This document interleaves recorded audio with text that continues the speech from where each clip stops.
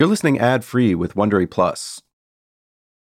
In March of 2019, the French Foreign Minister Jean-Yves Le Drian, that's the real Jean-Yves Le Drian, is at the United Nations in New York.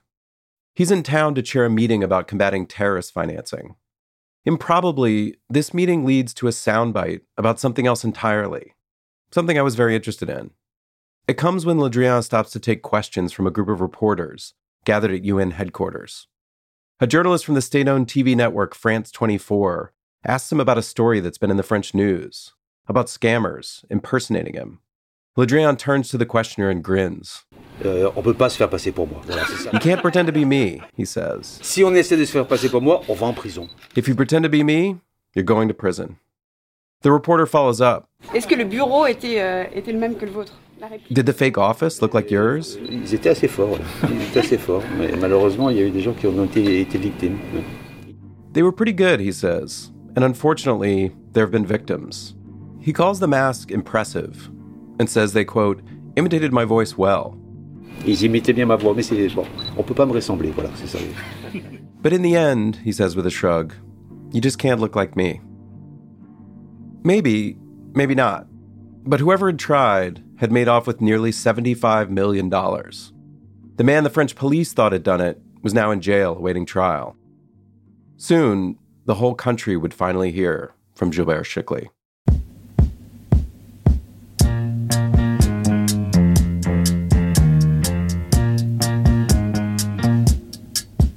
From Wondery, Pineapple Street Studios, and Amazon Music, I'm Evan Ratliff, and this is Persona.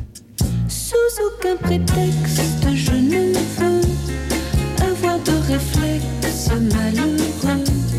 Il faut que tu m'expliques un peu mieux comment te dire adieu. Mon cœur de silex vite prend feu. Ton cœur de pyrex résiste au feu. Je suis bien perplexe, je ne peux me résoudre aux adieux.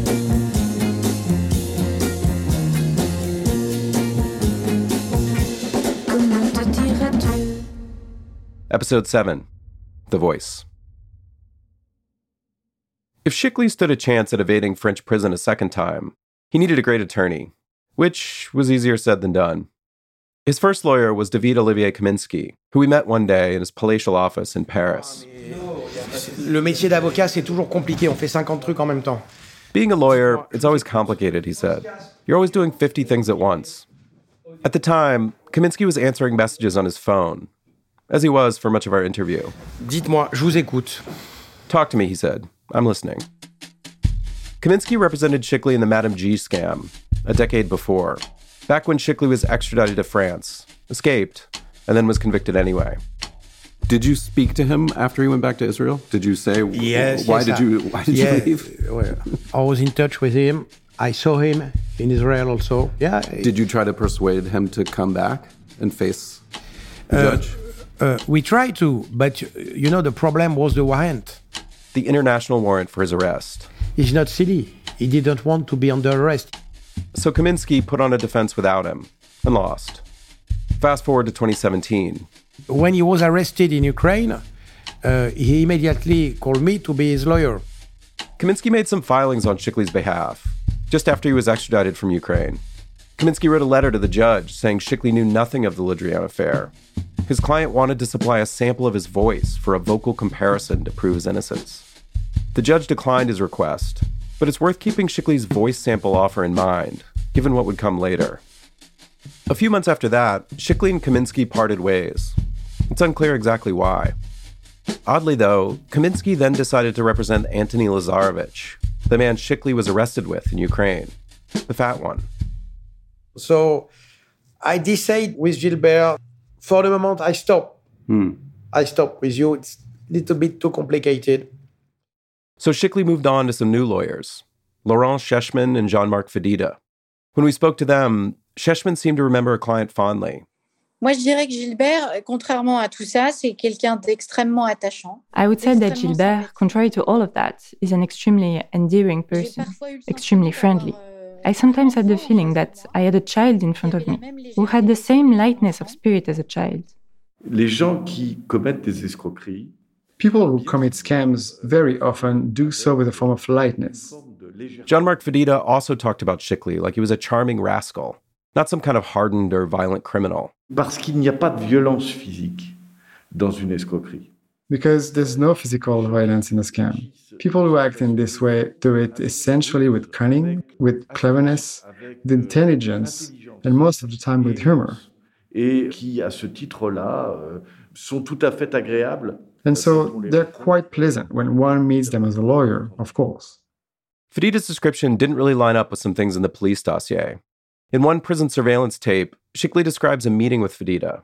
His lawyer's chewing gum, and it's apparently driving Şikli nuts. Finally, he tells Fedida, "I put a guy into a coma once for doing that, so please stop. I won't tell you twice." Maybe it was the gum. Maybe it was some other reason. But Şikli fired both Fedida and Shechtman. This brought him, just weeks before his trial, to Stefan Sebag. And how did he come to hire you as his lawyer initially? En France, on appelle ça radio prison. In France, we call this radio prison. Radio prison means that in the prison yard or anywhere else around people who are accused, they have friends who tell them that they have to hire this lawyer or that lawyer. Le vrai réseau. The real network is through word of mouth. Word of mouth in France means such and such a person has defended me well, and so on. And when you looked at the dossier, what was your first thought about the case? C'est un dossier intéressant à plusieurs niveaux. It's an interesting case on several levels. One, in terms of the magnitude of this case. Two, because of the methods used by the teams of criminals who committed these crimes. Three, because of the gigantic effort undertaken by the investigation services. And four, because of the personality of the person accused, Gilbert Şikli. Gilbert Şikli is presented in France and in many other countries as a legend. The legend of fraud. He's seen as the designer, the director, and as the modern Houdini, since he escapes all police forces. À regarder de plus près, c'est un dossier. On closer examination, this is a case where, if I may say so, and despite the convictions against Gilbert Şikli, there is little evidence.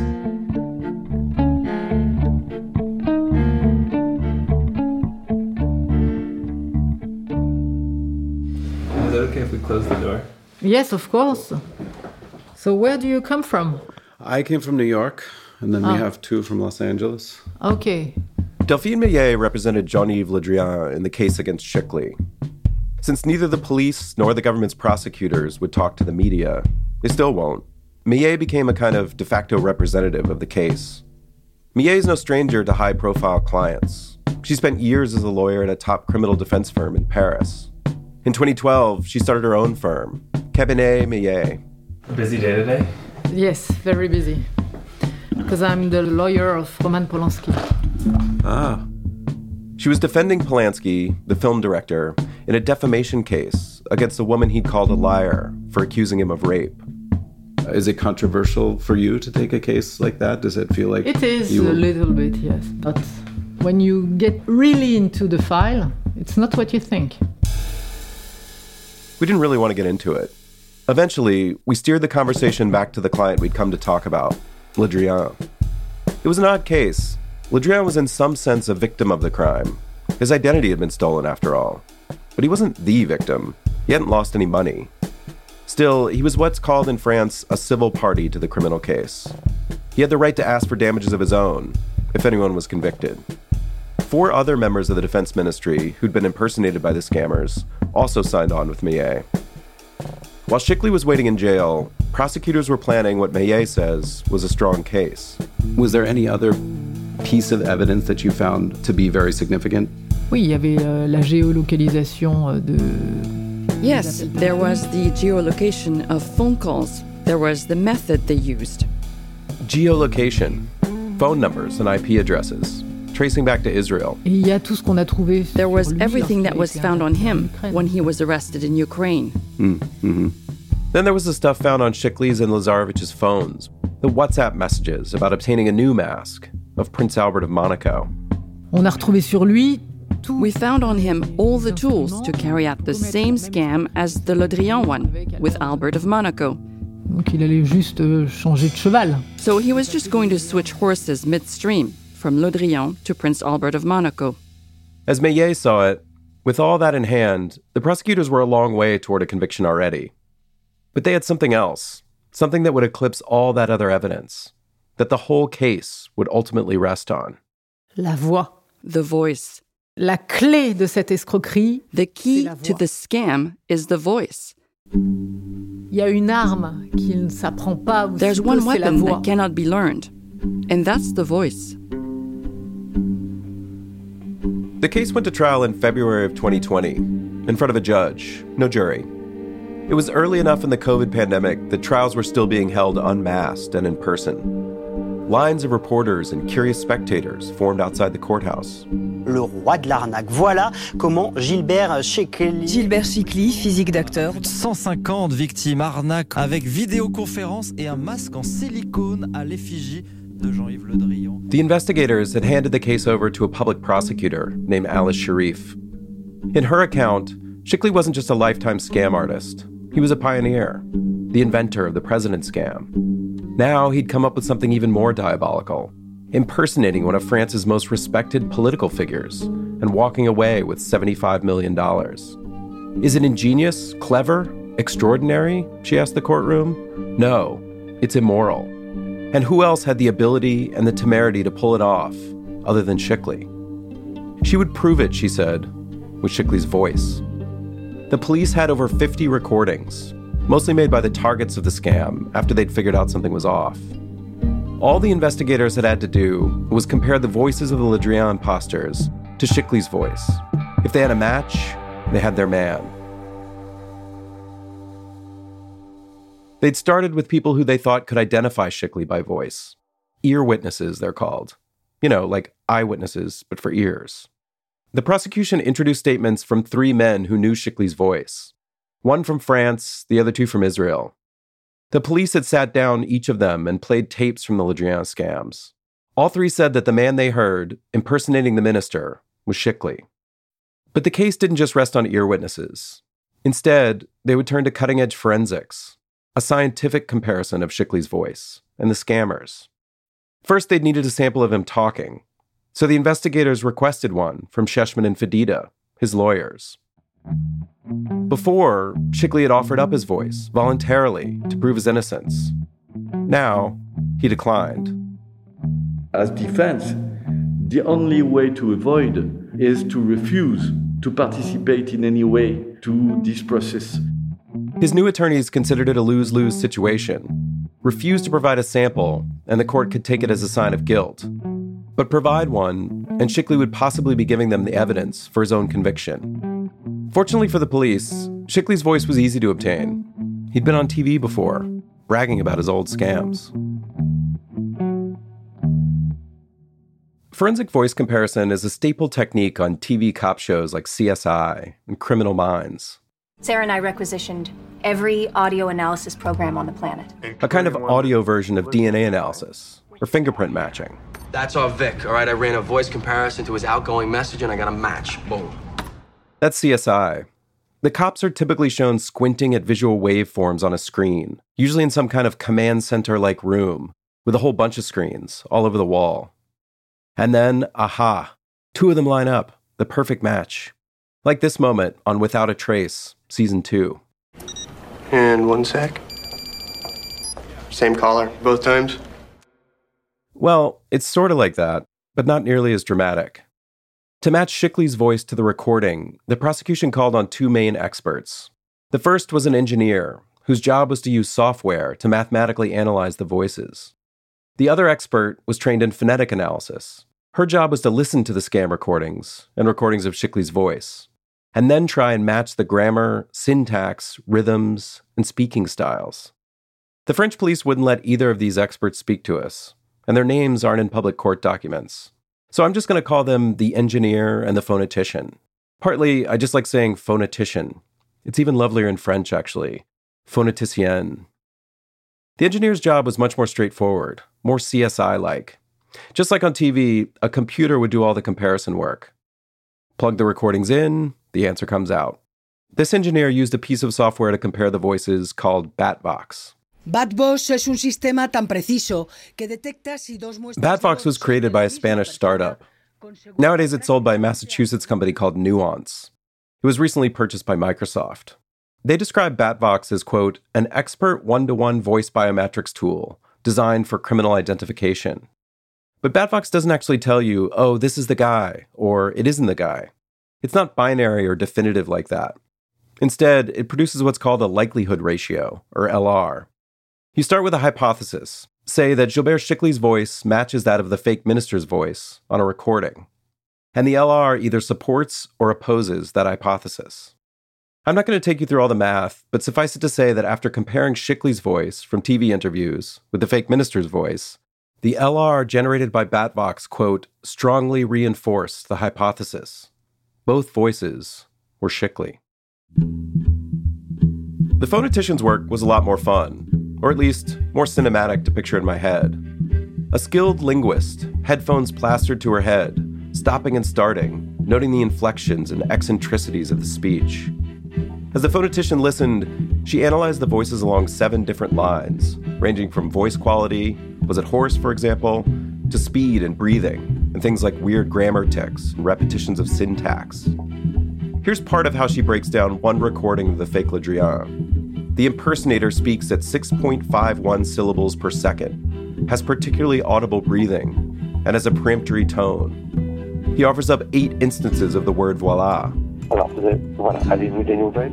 4 of the word alors. Alors, pourquoi avoir bloqué justification? And says bah twice. Vous avez l'email, Zubré, donc voilà.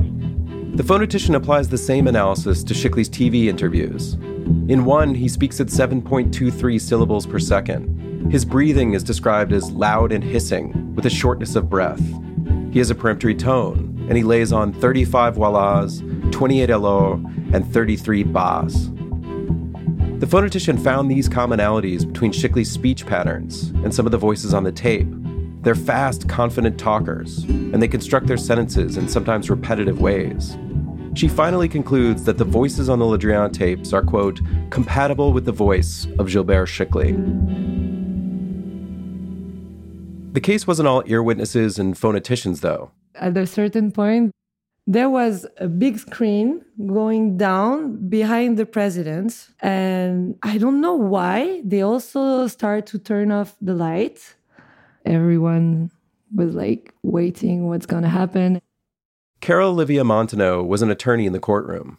It was like the first time I was seeing this, honestly, as if we were in a crime court presenting the knife or no. The judge played the tapes for the assembled crowd so they could hear it for themselves. She was going on her laptop, selecting the audio file that she had and playing it. And that's it. And was her laptop screen showing on the screen? Yeah, but it was just the audio of the fraud. So you had everyone commenting in the room.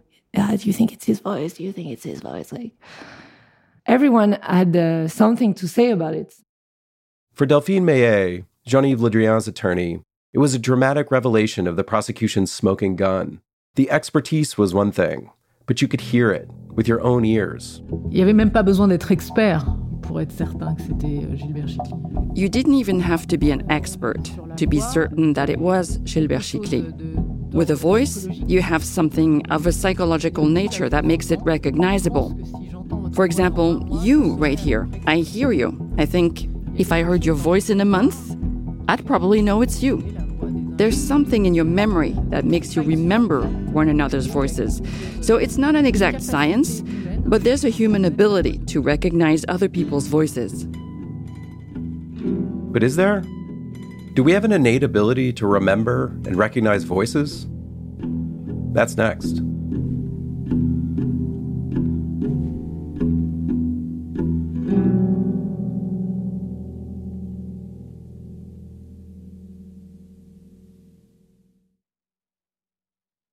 The idea that you can listen to 2 voices and figure out if they're the same person makes a lot of intuitive sense.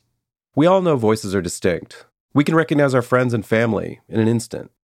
And when I listened to the tapes, like the people in the courtroom had, it It was hard to doubt that some of them sounded like Shikly. Listen and see what you think. Here's a recording of the scammer impersonating Le Drian, calling the Aga Khan in 2016. Oui, bonjour, Son Altesse, comment allez-vous? Oui, bonjour. Bonjour, je savais que vous étiez très occupé aujourd'hui. Alors, moi je vous appelle parce que nous devons vous envoyer les fonds. Now here's Shikly in an interview with France's ITV4. That's the famous one from 2010, right after he escaped back to Israel. Le voleur, quand il vole quelque chose, évidemment, il est obligé de courir et de se sauver. Or, l'escroc, il peut rester, s'arranger, discuter et éviter de se sauver. Voilà, donc ça c'est la différence entre un escroc et un voleur. What do you think? Let me play it for you again. The Aga Khan tape. Bonjour, je savais que vous étiez très occupé aujourd'hui. Alors, moi je vous appelle parce que nous devons vous envoyer les fonds. The TV interview. Le voleur, quand il vole quelque chose, évidemment, il est obligé de courir et de se sauver. Or, l'escroc, il peut rester, s'arranger, discuter. Sound like the same guy? Shikly's got a distinct voice, a deep smoker's voice. I mean, I've heard his voice more than you have, but still, for me, that's him. Well, maybe.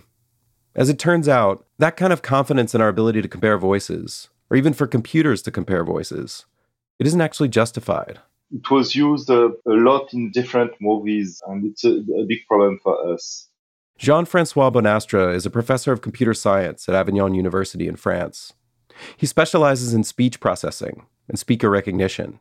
Usually, if you take randomly someone in the street and ask if she or he is able to recognize people by voice, the answer will be yes, I'm able to recognize someone.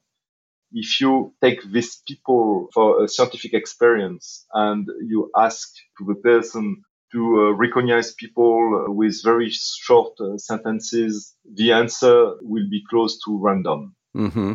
So that's not true. We are able to recognize some people by the voice in some context. He gave an example. If your phone rings at 7 on a Sunday morning, and your mom calls you every week at 7 a.m., your brain is primed to expect your mom's voice on the phone, which is essentially what happened with the tape I just played for you. You weren't hearing a random recording of a random voice and trying to identify it. I prompted you to think it might be Shikly, so your brain was already working to match them before you even heard a thing. It made me wonder about all those ear witnesses. The 3 guys, 1 Frenchman and 2 Israelis, who the police played the tapes for, who said, yeah, that's the guy. Were they prompted too? Turns out, it was much worse than that. One of the Israelis was a guy the police had connected to the crime, named Ariel Journo. Some of the phone numbers in the dossier traced back to him. One of them had been used in the scam itself. The investigators also had records showing Journo traveled to Hong Kong and Poland, where bank transfers had been made in 2015 and 2016. He'd been to Ukraine too, where Shikly and Lazarevich had been arrested. When they brought him in for questioning, Journo denied having anything to do with the scam. He said the phone number wasn't his. The trips to Hong Kong and Poland were vacations, and the Ukraine records were just wrong. The police asked him what connections he had to Shikly. None, he told them. I know him because he appears in the newspapers. There was a movie about him. And then, at the end of the interrogation, they pulled out a recorder and played one of their surveillance tapes from the scam. They wanted to know, did Journo recognize the voice? For me, it's Gilbert Shikly, he said. The other Israeli they asked, a guy named Aaron Benabu, was also a suspect. He also denied any knowledge of the scam. Benabu's name was actually on some of the bank accounts.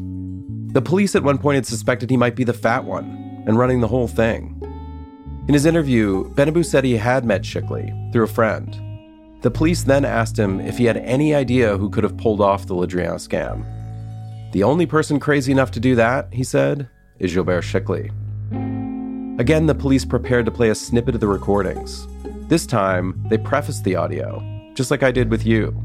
They told him, the voice of Gilbert Shikly has been formally identified as being behind several of the attacks. Then they asked him if he recognized the voice on the tape. He replied, yes, I'm certain. It's Gilbert Shikly. No need to make me listen to it anymore. And the Frenchman who identified Shikly's voice? Yep, also a suspect. As it turned out, Journo and Benabou were never charged in the case, although Journo was indicted on separate fraud charges in Israel. And as of 2019, authorities couldn't locate him. The Frenchman was charged and convicted for a minor role. Imagine an eyewitness to a crime, who's also a prime suspect in that crime, being brought in to look at a lineup of possible other suspects. And right before he's shown the lineup, the police say, by the way, a lot of evidence says Jacques was the one who did this. And then the lineup is just one person, and it's Jacques. That's basically what the police were doing here. We think this is the guy. What do you think? I guess my question is, where does that fall in a scientific approach? No, that's clear that you increase a lot the bias. So if you are a suspect, you are not a good person to do the analysis, to try to analyze the voice of another suspect. That's evident for a scientific point of view. Again, in case you didn't catch it, Bonastre says what is maybe obvious. Having a suspect in a crime do the voice analysis on another suspect? Not great science. Not science at all, really. Okay, so maybe ear witnesses aren't reliable. But what about the experts? What about BatVox? Turns out, it's not quite as scientifically foolproof as advertised. First of all, the conditions of the recordings matter. A lot. Voice comparison is most reliable when analysts compare two voices saying the same things in the same high-quality recording environment, like in a lab. If I have your voice in this setup where you are sit in your office with a very good microphone and a very clear environment, right? Even if I have a very good example of your voice, maybe it's not the good one to be used as a reference with a 911 call, for example. So he's saying when you have two samples from two different contexts, that makes for a bad comparison, which was the case with the Shikli samples, one from TV, the other recorded on a phone line. But even if they'd had similar samples, there's another issue. Your voice isn't actually like a fingerprint or DNA. Not at all. There is no voice print. The concept of voice print is a fallacy. And the voice is very dependent on your pathological state. What your voice sounds like depends on the state you're in. Are you tired or not? Are you happy or not? Did you drink a little bit before to come or not? And a lot of things like that. So your emotion, your attitude, the context, style of speech, all of this is changing a lot your voice and adding a lot of variability. Your voice changes as you age. It changes if you smoke, if you have a cold, if you're angry. It changes if you try to change it. And then there was the software itself, BatVox. Setting aside how irritating it would be to have your fate in the hands of something that sounds like it's made in Bruce Wayne's cave, BatVox's claims are open to debate. There was, first of all, very little public data available to evaluate the software's effectiveness across different situations. Courts are left to trust that the numbers BatVox spits out actually mean what the operators say they mean. But even if you did trust the software completely, when you looked closely at Shikli's results, they actually weren't definitive at all. They were all over the map. For some of the recordings, BatVox did support the hypothesis that a particular voice on the tapes was Shikli, but for others, it didn't. The expert in the court never say it's him or not him. So it's always a soft decision. It's never a hard decision. When in the movies, it's always a strong decision. Yeah. We find the guy in the database and we could say it's him or not him. On the actual question, who is on these tapes, the engineer could say only that Shikli might be some of the voices on some of them. Others, likely not. And even where the software supported the hypothesis that it was Shikli, the result was often qualified as, quote, very weakly assured. We contacted Nuance, the company that sells BatVox, with the concerns we'd heard from Bonastre and other experts, and seen in the academic literature. They replied that BatVox can handle poor quality recordings, and that the general area of voice analysis has been studied for decades. They said, quote, there is a standard methodology to present biometric evidence in court, regardless of the type, DNA, fingerprint, iris, facial, voice. But in the US, many courts don't even accept this kind of voice forensics as evidence, because there is no universal standard to evaluate it. It's not junk science. There are a lot of commercial contexts where voice comparison is useful, but according to many experts, it's just not reliable enough to send someone to prison. In France, the scientific community took a position a long time ago asking for stopping the voice comparison in the court until we could demonstrate this evaluation to evaluate the system. I'm still on this position. It's a difficult position. We are trying to do our best. Bonastre told me that Delphine Meillet, Jean-Yves Le Drian's lawyer, actually asked him to put together an expert analysis for the court, which was odd because he usually testifies for the defense in voice cases. But he examined the evidence and wrote a report, saying many of the things he said to me. I looked in the court file. His report wasn't there. But what about the phonetician? The speech patterns and repetitive words? All those bahs and the voilas? Well, sure. Szykely did seem to love bah, a kind of habitual exclamation used to start a sentence. But then, a lot of French speakers do. In fact, most of the words highlighted in the report are incredibly common in everyday French. In terms of phonetics, counting the word is not relevant, according to me, for this kind of analysis. Even more glaring was the lack of any wider analysis of how people speak in general. How unique were these patterns? How likely was it that there might be someone else out there, even more compatible than Szykely? It's not enough to say that my voice is low. What we want to know is how many people in the population have a voice like me, low in the same level than me. Bonastre says that scientifically, these questions rendered the whole endeavor a pointless exercise. The phonetic expert was not very good. I don't want to take too much time of that, but it was absolutely subjective and without any scientific reference. In the trial, the prosecution only submitted one report from the phonetician. She'd been meant to conduct a second analysis, but it never showed up. The judge wrote to the engineer asking where the report was. The engineer replied that the phonetician is currently ill for a long period, and we don't have another qualified expert to carry out this expertise. We managed to track down the phonetician. She didn't want to talk. She'd moved on to another profession. But her bio at her new job offered up an explanation for why. A few years ago, she said, she'd started suffering from hearing loss and tinnitus, or ringing in the ears. In a case full of oddities, you could add this one to the pile. Of the two experts charged with establishing whether Gilbert Szykely was the voice behind the fake minister, one of them had gone partially deaf while trying to figure it out.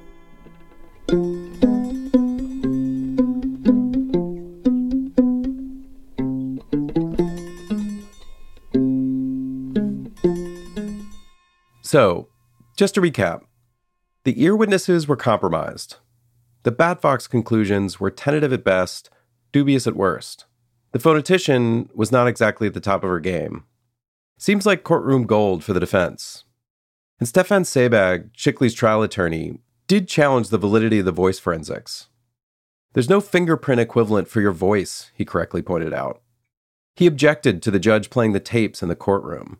La présidente d'audience va décider. The presiding judge decides to let the investigator, the prosecution, the defense, the civil parties and the courtroom, which is crowded, breathless, hear the voices. Et qu'est-ce qui va se passer? And what happens? From that moment, everyone in the room becomes an expert in voice analysis. Everyone.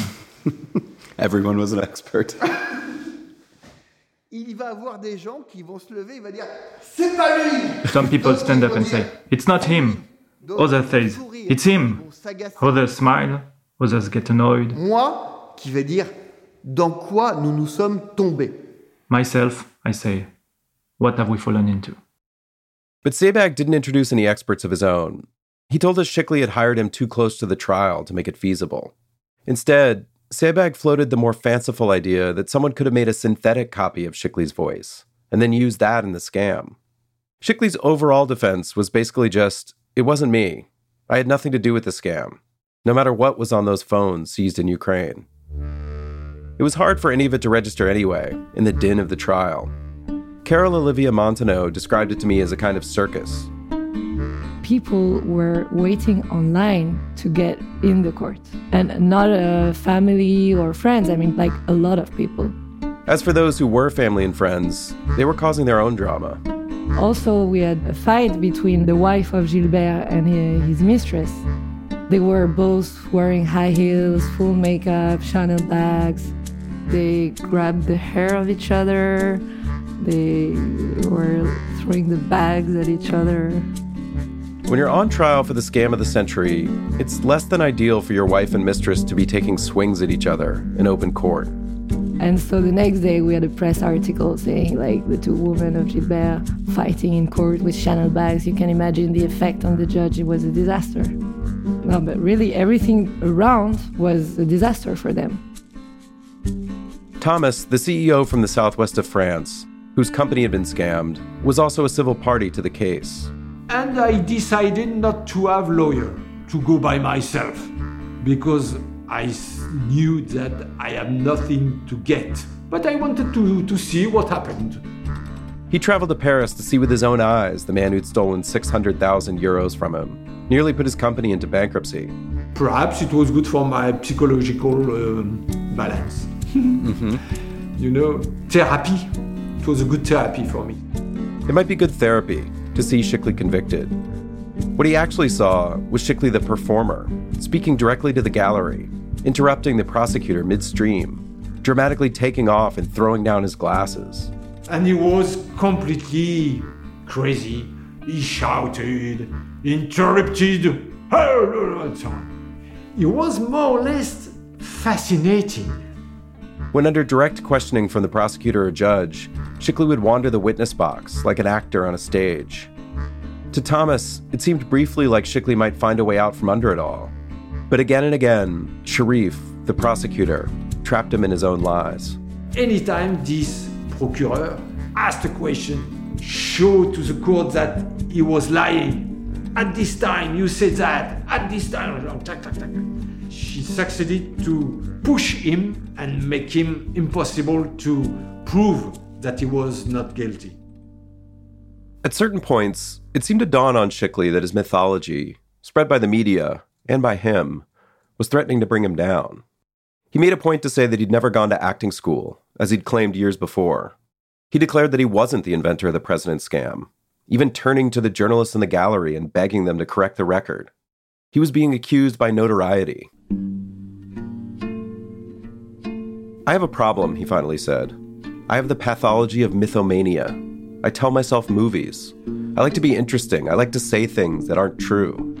I'm a mythomaniac, a madman. How then, the judge asked, can we be sure that you're not telling us stories today? No, he said. Today, I speak to you from the heart. I remember at the end of the trial, Gilbert was doing a little show during the trial, and his lawyer had to plead very, very late, like at 1 o'clock in the morning, something like that. And the French law says that the prévenu has the last word. The defendant gets the last word. So Gilbert, Chikli, what do you have to say? It was Chikli's final chance to sway the judge, to work his magic on her. Instead, he turned to Delphine Meillet, the lawyer for Jean-Yves Le Drian. And he said, I have a question for you. With all the scene around, you know, the glasses, walking around with a finger up. And he says, while we were listening the recording of the guy on the phone who made the fraud, did you say that you did not recognize my voice in one of the recordings? Meillet, he's saying, had admitted out loud that it wasn't him on one of the tapes the judge had played in the courtroom. So the lawyer of the minister doesn't want to answer. And he goes again. Well, you see, there is a lot of people in the court. And lots of them are my friends. Lots of them have phones. And we heard you saying that. He corners her. You've been recorded. You're on tape. So what do you say to my question? Do you admit that you didn't know if it was me? Imagine the lawyer of the minister. She had to stood in court and said, yes, it's true, Mr. Chikli. On one of the recordings, I did not recognize your voice. And Gilbert said, thank you very much. Have all a good night. Of course, I don't have any recording of your voice, but that was important for me. And he left the courtroom. No one recorded her. It was a lie. His final words, in front of the judge who would decide his guilt or innocence, had been a little arnaque. One last con.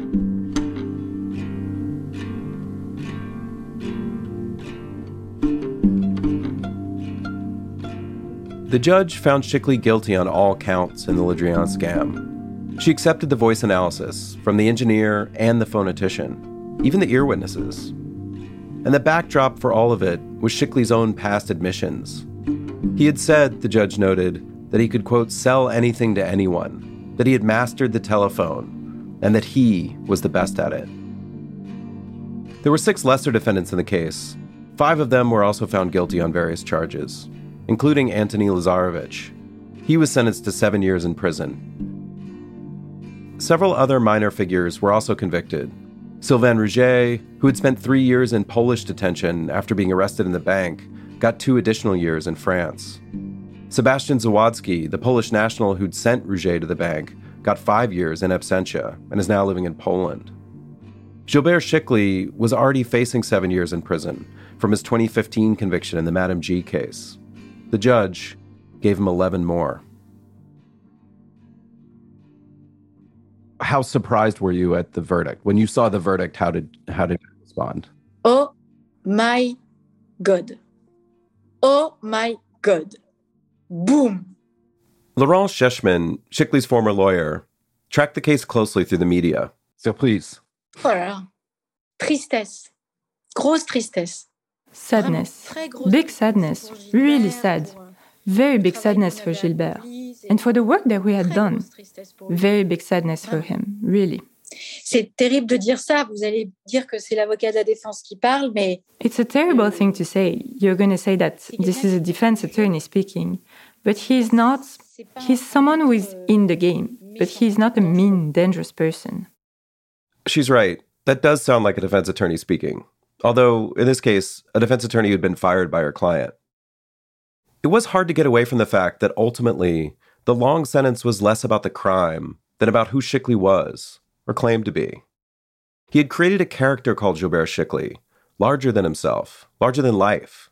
That character had been convicted in the Le Drian scam, and it had taken the real man down with it.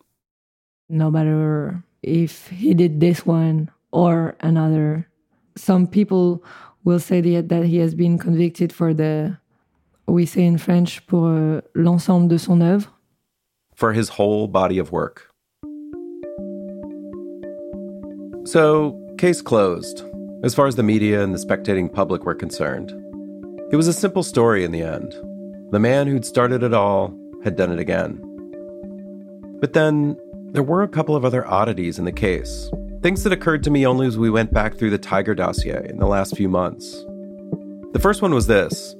A year before the trial, when Gilbert Szykely was in French custody, someone else pulled it off, or almost did.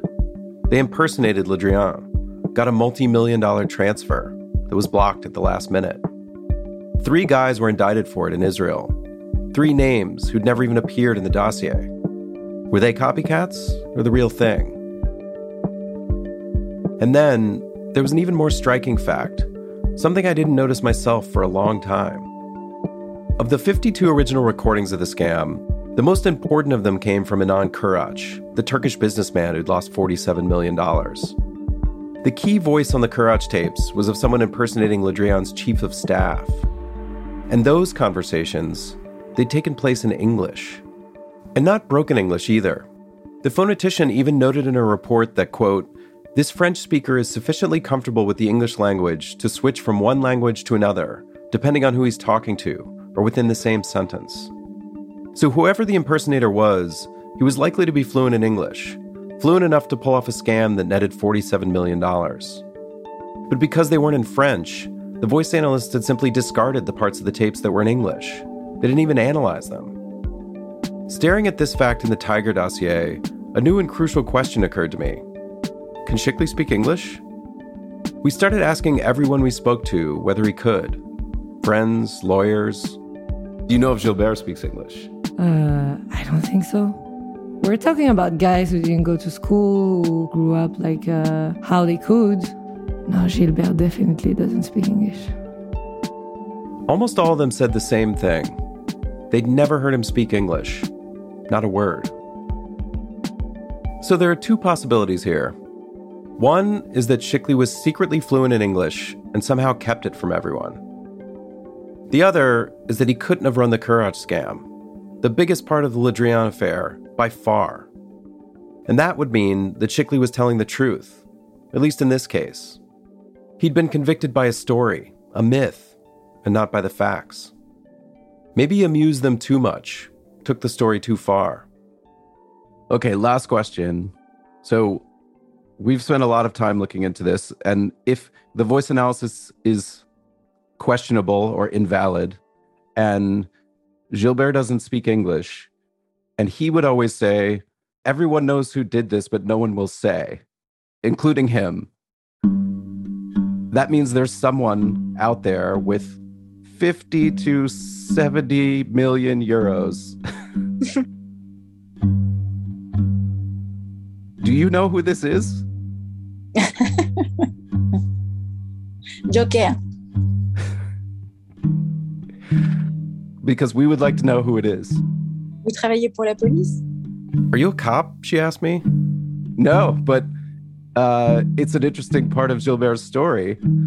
If it's not him, it's someone, and they're out there with 50 million euros. I'm not trying to get them in trouble, but I would like to know. Ivan, le nom du responsable était dans le dossier. The name of the person in charge is in the file, she said. The Tiger dossier. Oui? Oui. D'accord. Si vous avez lu le dossier, je pense que vous connaissez son nom. If you've read the file, Fadida added, I think you know the name. Wait, if I say it, will you nod? No.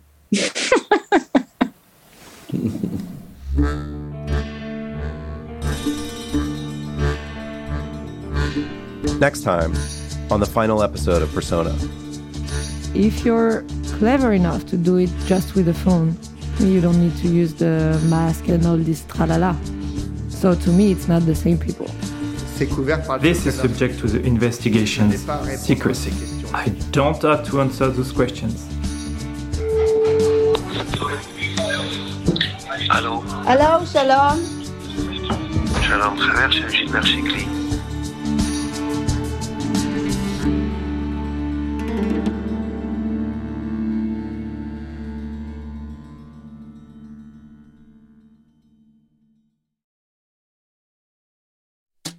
Persona is an original series from Wondery, Pineapple Street Studios, and Amazon Music.